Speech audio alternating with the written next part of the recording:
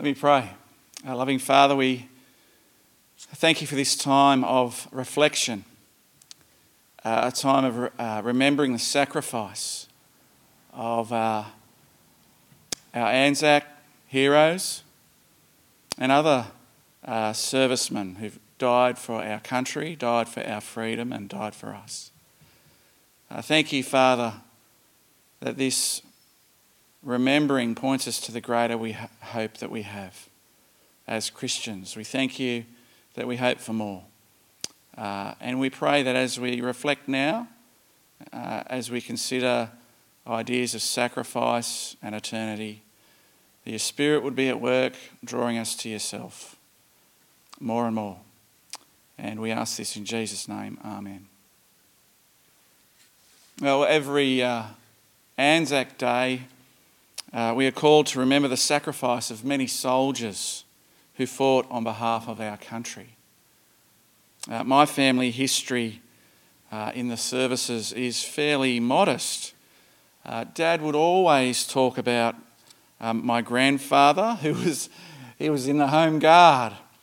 And my dad would often remind us of Grandad and stories of the bombers, the German bombers that would fly over, bombing local factories. And there was Grandad, the story goes, standing at the village crossroads in Studley, England, looking for parachutes, waiting to clobber a German carrying nothing more than a broomstick. My other grandfather, Walter Wright, Grandad Wright, here's a picture. We don't know many of his stories. Sadly, he died before Mum was married, I think. And my grandfather, it's believed he was good at riding things, good on a motorcycle and good on horses.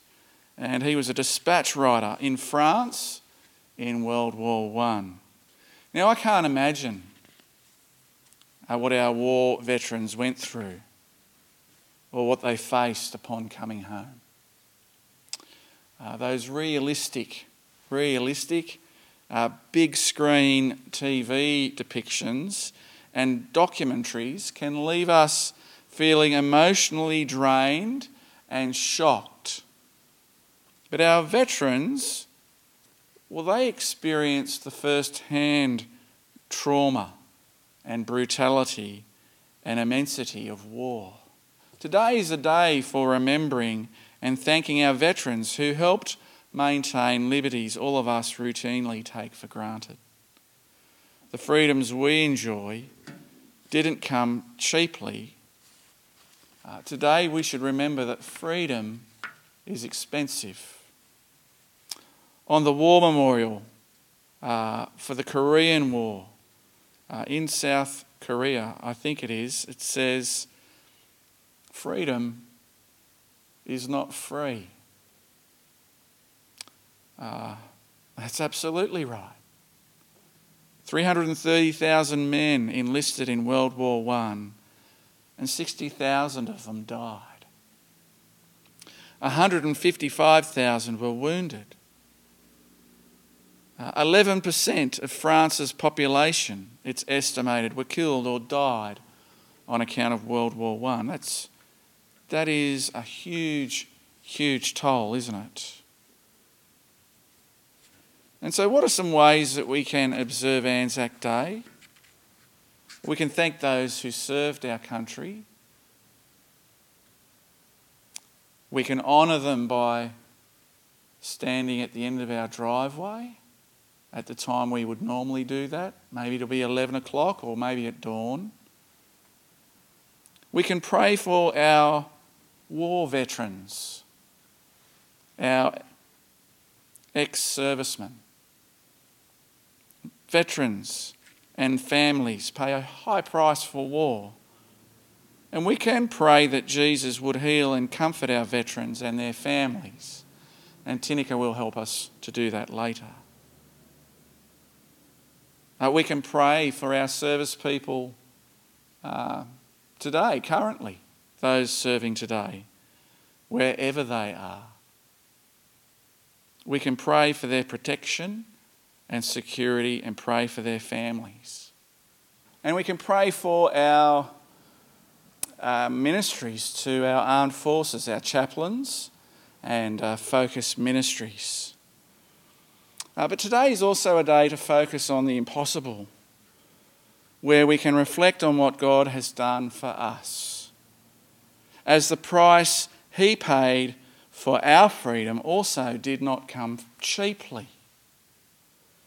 If you know and love Jesus, we know it's because he did the seemingly impossible for us, that he knew us and he loved us first, even though we were his enemies, even though we lacked peace with God, even though we lived like he didn't exist, even though we lived like we knew better. It is God that acts, God that knows, and that God loves us first.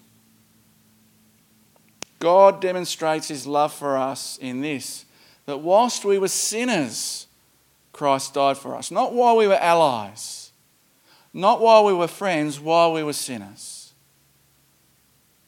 And he loved us first, our Lord Jesus, by paying for our sin on the cross. And in dying our death, he reconciles us back to the Father.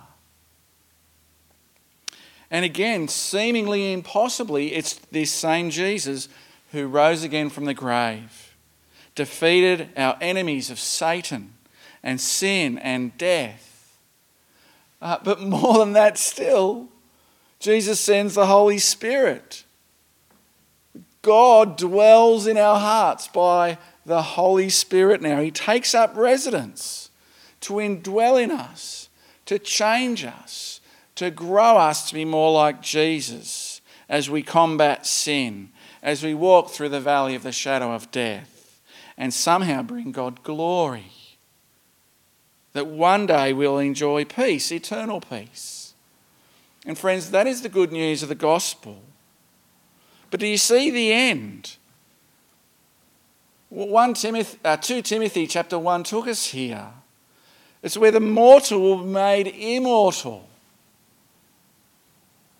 I don't know if you think about immortality much. It's certainly something that preoccupied the Vikings. They believed that immortality was achieved by heroism in battle. If you had to die with your sword in your hand. And that was a good death, and that was your ticket to Valhalla. Maybe Anzac Day is a day when immortality, the immortal, is that kind of language gets bandied about. But I don't know any any armed service people that think that on account of their death they will be raised immortal through the theatre of war. It's certainly something that the NRL wants to make a lot of. The NRL wants you to think two things. They want you to think that when their players don their footy gear and make it look like a bit like combat gear, they want you to think they're Anzacs, they're going into battle, and that their sacrifice is somehow the same. It's a clever marketing ploy, but we know it's nowhere near the same. And then it's the rugby league mob that will again talk about immortality, that their really, really best players are somehow immortal. But I want to say to you, it's a cheap view of sacrifice they have, and it's a cheap view of immortality, absolutely. Again, I don't believe our Anzacs thought they were that this was a ticket to immortality. I think they were filled with the horror of war, like all of us should be. But hear this today, as you think about sacrifice and immortality, know that the Christian message is one of immortality. That immortality is actually possible. It is a thing.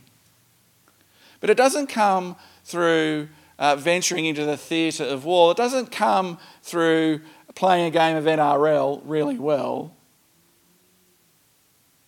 comes by trusting the one who truly is immortal, and we know that one to be Jesus, our Lord Jesus Christ. And this is an invitation he extends to everybody, not just the invitation of forgiveness, not just the invitation of being made right with God and having peace with God. Jesus extends the invitation of immortality. Salvation, yes, but immortality in the world to come. And it can be yours. It comes by recognising and understanding the value of the cross. It is to declare that I'm a great sinner, but I have an even greater Saviour. Such is his love, who died for me. He died in my place, yet he rose again eternally.